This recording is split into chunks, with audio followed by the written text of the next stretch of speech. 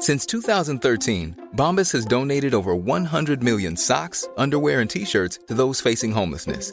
If we counted those on air, this ad would last over 1,157 days. But if we counted the time it takes to make a donation possible, it would take just a few clicks. Because every time you make a purchase, Bombas donates an item to someone who needs it.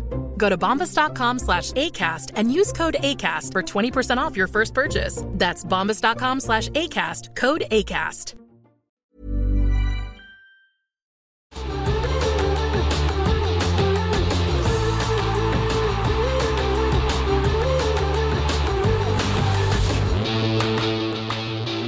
From Barangaroo Studios, the AusBiz COB is the key stuff you need to know about the day in business and finance. Hello and welcome to the COB on this Friday to the end of the week. Another huge one, and Juliet. Oh my God, there she is again. There she if we get a is. wider I don't know if we got a wide shot. We've got Tay behind us. We'll get to Swiftonomics in a moment, but certainly a lot of hype here in Sydney. I went to get a coffee. Everyone's in their t-shirts. Koshi was in his Miss Americana t-shirt earlier. He's off to of course, say hi to Koshi if you see him. But let's get to the markets, Andrew. A good day today. Funny that, because you just look at what happened on global markets too overnight. Maybe the gains a little more muted here, but nonetheless, a positive session. Look, a lot of this all over that AI generated hype, led by, of course, NVIDIA. Absolutely. That AI mania, AI frenzy, however you want to put it, is one of our top themes today. I mean, we were talking yesterday about NVIDIA blowing it out to the moon, potentially even bigger than that, but it's just really dominated. It sent Wall Street to those records overnight, and then, of course, we saw a lot of momentum coming through in anything chip-related in the region as well. Yeah, that's right. We've seen it in Europe, in the States, and now in our own Asian session. And as a result, that AI frenzy has seen the stock surge. Yeah. And I guess we can throw a bit of Swiftonomics in as well. Yeah, we've got Tay behind us. So it's really interesting. We've been talking about Swiftonomics a lot, and a resident Swiftie, Shane Oliver, is going to join us in a moment. But remember... Hang on, you're the resident Swiftie. Yeah, well, he's the resident Swiftie guest. I'm the one that gets paid to be a Swiftie. I think Koshi's a bigger Swiftie than me, actually. Anyway, lots of us around, and, we were talking last week about the fact that this was supposed to bring a $140 million boost to the economy. It's interesting, KPMG has actually said, there's a lot of media hype, but it's not actually going to bring that much in. He thinks, this is Brendan Rinn, just $10 million to the national economy. Really, all the money's going to Taylor's pockets in the merch and whatnot, the ticket sales. It's flying out of the country when she leaves for Singapore on Tuesday. You don't think she's going to splurge here at the same time, other than she's been to Sydney's second best zoo twice, hasn't she? I doubt whether she paid to get in. I don't know. No, but why twice? Has she not heard of Taronga? She likes the local animals. All right, let's have a look at some of the sectors.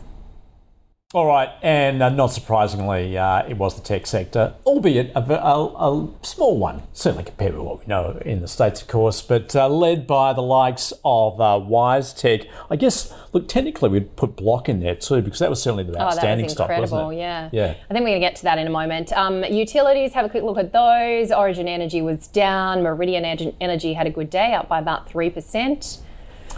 And just taking a look at the consumer discretionary stocks, somewhat mixed. We saw that yesterday as well, with Wesfarmers certainly popping further today. JB Hi-Fi, those retailers, continuing to show that resilience. Yep, all right, so let's have a look at some of the top corporate stories. You mentioned Block. I mean, I think that is the standout, Block and Newmont really today, but we'll go through some of the others. Brambles there, a little weaker after its earnings. We also had Bapcor. Yeah, posting a record half-year revenue there. Elsewhere, Accent Group, trading conditions, it says, have worsened in the second half.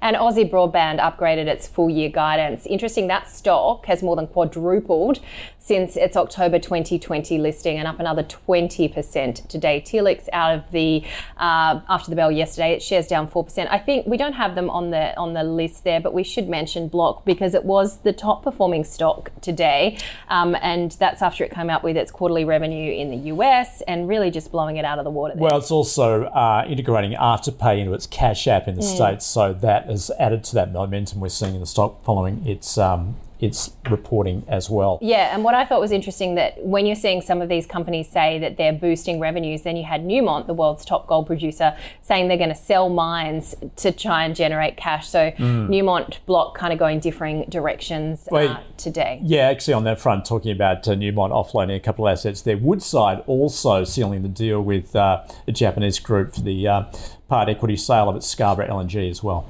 All right, let's get to, I mean, you called me the resident Swiftie, but let's get to another Swiftie. Shane Oliver from AMP joins us now. Shane, good to see you as always. If you're there. Hopefully he's there. Hopefully he's there. Fallen into that black hole that we saw. Oh, there. I thought he was too busy listening to Tay-Tay. So record highs in Europe, the US. We saw such a big momentum across Asia as well. The Nikkei at this 1989 high. This is really just on the back of this AI boom, Shane.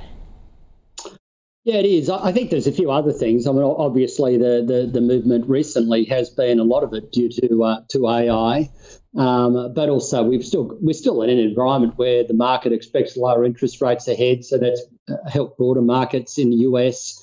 We've got good earnings results in Japan. I think it reflects easy money in Japan, and of course that's a 15-year recovery after the lows in 2009, at which point the Japanese share market was down 80% or so.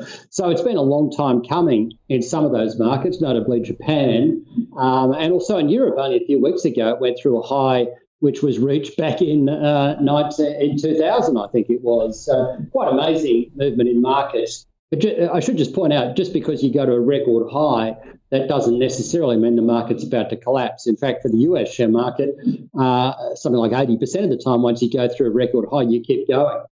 Yet, Shane, as you would well remember, the dot-com bubble at the beginning of the century, doesn't seem that long ago, does it? But some sense perhaps that a bubble around AI could be forming? I think that's certainly a risk, and that's why investors need to be a little bit wary here. The AI story really took off late 2022, particularly through last year. It helped supercharge the US share market through last year. I think there are big differences compared to 1999 and 2000. Back then, NASDAQ was trading on a P of around 100 times. Today, it's about 32 times, depending on how you measure it. NVIDIA is seeing massive earnings growth. I think its revenue numbers are up something in excess of 200%. So a very different situation compared to what you had back then, when a lot of it was on the back of hot air. Ultimately, that hot air turned into something, and we're getting the benefit of it right now with this Skype conversation. So in that sense, there was a payoff over the longer term, but it wasn't so immediate, and that's why the market lost patience and got hit going to 2000, 2001, 2003, I think was the lows. So, yes, there's certainly a risk there, but I think there are differences compared to today compared to back then. This has much more of a fundamental basis to it in terms of earnings. I guess the other aspect is, and this is where investors need to be careful, that period does remind us that it's not necessarily the high flyers of the day that ultimately benefit. You think of, I guess, Yahoo, AOI, Lucent Technology, Cisco. Many of them are still out there, but you don't hear of them as much. And so the same thing could happen this time around again. So you've got to be careful in terms of the stocks you pick. Ultimately, AI has a pretty good future, and you will get the benefit of it, but it's not necessarily the case that today's high AI flyers will be the ones that will be around in 20 years' time. Indeed. All right. Looking at the Australian reporting season so far, you've said it's looking rather average. So your report card, Shane. Yeah, that's right. If you go back a week ago, we had something like 47% of stocks 47% of stocks coming in better than expected for results at that point in time. Now we're 80% of the way through the earnings reporting season. A week ago, it was only about 40% of the way through. Now we've got something like 42% of stocks exceeding expectations. And likewise, a week ago, we had something like 38%. We had less stocks surprising on the downside. Now we've got somewhat more stocks surprising on the downside. So that gap between upside surprise and downside surprise has narrowed somewhat. It's looking a bit more average than it was. We've also got less stocks than normal increasing their dividends and increasing their earnings compared to 12 months ago. That said, the results I think are still okay. They're probably better than might have been feared. We are looking at a fall in earnings this financial year, probably of around 5 to 6%. A lot of that is concentrated in energy stocks, of course, and we get Woodside results in the week ahead. But the guidance has generally been sort of okay-ish, and for retailers in particular, it's generally been a little bit upbeat, suggesting that the market, to some degree, companies and the market to some degree are prepared to look through today's tough times to hopefully lower interest rates ahead, and also those tax cuts that are now impacting a broader proportion of the population from the middle of the year. Well, speaking of which, Shane, certainly the central banks pulling back on those expectations, and that was recognised before the latest move for Nvidia and so on, that any imminent rate cut has now sort of been pushed aside. Interesting, in fact, I've heard a couple of opinions just today, in fact, that Australia may cut ahead of the Fed. What do you make of that? Look, I think that's unlikely. It's possible, but it's unlikely. If you look at the Fed and the ECB, the debate there is now a lot more balanced. They're not still considering raising interest rates, whereas in Australia, if you look at the minutes that just came out in the last week or the meeting 2 weeks ago, the decision in Australia, at least up till the last meeting, was whether to hike again or to leave rates on hold. So we are lagging behind these other countries. We still have a mild tightening bias. They're now neutral, and then they're getting close to the point where the debate went to cut, whereas we're not debating that yet. So I find it hard to see the RBA moving ahead of the Fed and the ECB. I think will lag a little bit. That said, and that optimism, you could say to some degree, hinges on a couple of things. If the CPI continues to remain as weak as it did in the December quarter in the current quarter, then it's quite possible the RBA may then conclude, and there's a good chance that this may happen, that it's on track. We've got 0.6, I think, in the December quarter. If the March quarter is also 0.6, you annualise that pace and you got 2.5%, which is the middle of the range. So they might conclude, well, we're already getting that, and then they get the confidence, and then they cut. The other aspect is, I guess, that our labour market and our economy is somewhat weaker than it is in the US. The Fed can afford to wait because it's got a strong economy, and the market's sort of celebrating anyway because earnings are strong. We've got the AI boom. When we get the cuts, they'll probably be good cuts based on low inflation rather than bad cuts based on weaker economic growth. Whereas in Australia, there's more risk of tougher economic conditions here. So I wouldn't rule it out that the RBA may cut before the Fed, but I don't think it's probable. Shane, other than the Taylor Swift concert, what are you looking forward to in terms of economic releases next week? I've been so excited about Taylor, who I'm seeing on Monday in one of those El Cheapo seats, which I think the ABS told me I ended up paying the same price in today's dollars that someone seeing the Beatles back in 1964 would have. In other words, $65. Back then, $65 in 1964 was worth $3.70, which is what people paid for the Beatles. So I'm kind of excited about that. Next week, I guess the highlight, of course, in the US will be the so-called PCE, the private final consumption deflator, and whether it, like the CPI in the US, whether it accelerates a bit or decelerates. I think the message there will probably be one of continued softness, running below where the CPI is. I think the core PCE deflator will probably come in around 2.8%. So I don't think, even though we'll see a rise in the monthly number, I don't think that will upset the Fed too much. And of course, in Australia, the focus is also on inflation. We've got the CPI numbers for January. We think they will show a decline in the implied monthly increase of minus 0.2%. Got lower fuel prices, lower travel costs, so that will certainly help. But don't forget, negative numbers drop out from a year ago on the annual calculation, so we might pick up a little bit to 3.5% year on year from 3.4%. And I think that's pretty much consensus, but I wouldn't read too much into that. It still would be a good outcome, and providing we see continued downswings or continued trend down in the months ahead, then I think that will keep the RBA or eventually make the RBA happy.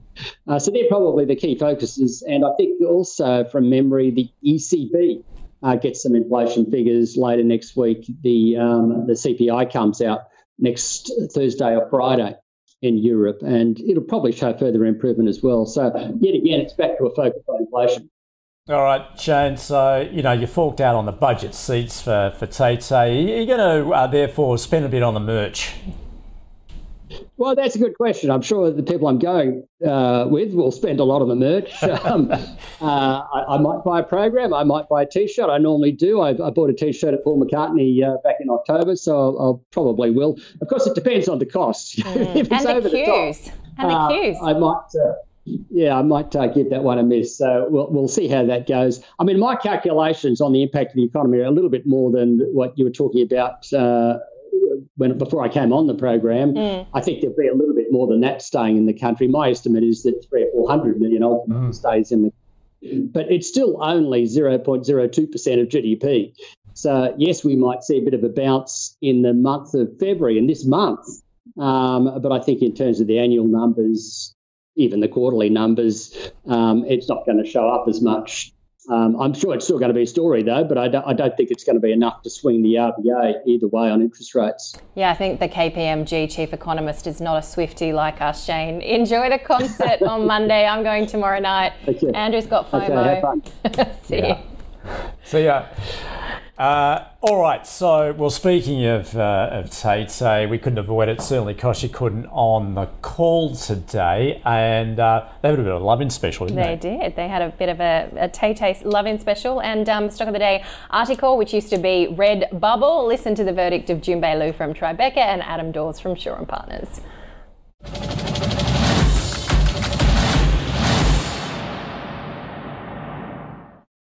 Absolutely, yeah, absolutely. And then Cetai also doesn't take, compared to the Farfetch now sort of almost gone bankrupt, right? So it actually makes very good money. Yep. Yeah, so it's a good margin.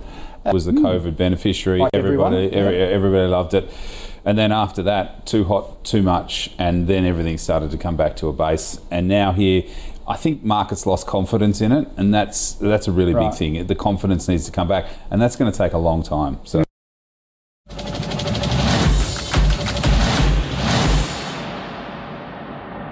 To keep up with those name changes. I knew it was Red Bubble, so article. Me too. Now. I saw article in the prompter and I was like, what is that? But yeah, it's changed. They needed its a name. reset, essentially, because the share price had crashed so much. All right, let's catch up with the winners and losers today.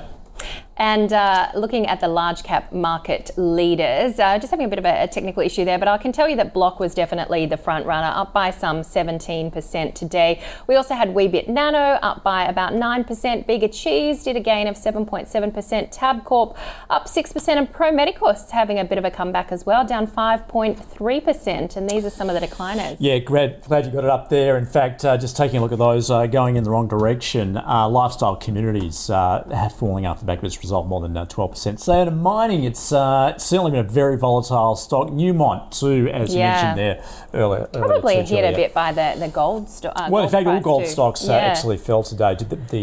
The gold price did come off. All right, let's have a look at the small cap leaders and laggards now. Farm Ost up by 25%. High Pages, I spoke to the CEO earlier. That's a really interesting story, actually. They're seeing some quite strong demand there. Its share price did a gain of 13.3%. We also had Plenty, Trajan, Genus Plus in the leaders too. Yeah, on the negative side of the ledger, let's take a look. And American Rare Earths, big hits today. Also Shine Justice, interesting that that has fallen so dramatically. 88 Energy has been on that list for a while now. The uranium stock coming up significantly again today.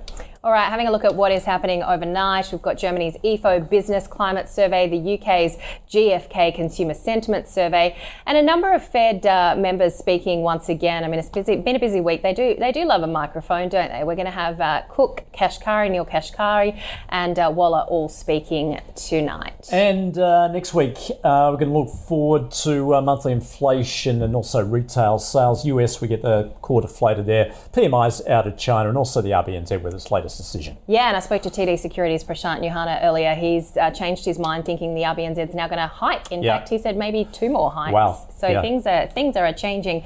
Anyway, we are excited to go make our friendship bracelets. I'm going to give you one on Monday. Yeah, okay. I'm going to give you a friendship bracelet. Just rub it in. Yeah. All right. Happy Tay-Tay weekend, and we'll see you, I guess, on Monday. Yeah, look, if you're not going to the concert, there are other things to do. Enjoy the weekend regardless. See you on Monday. You.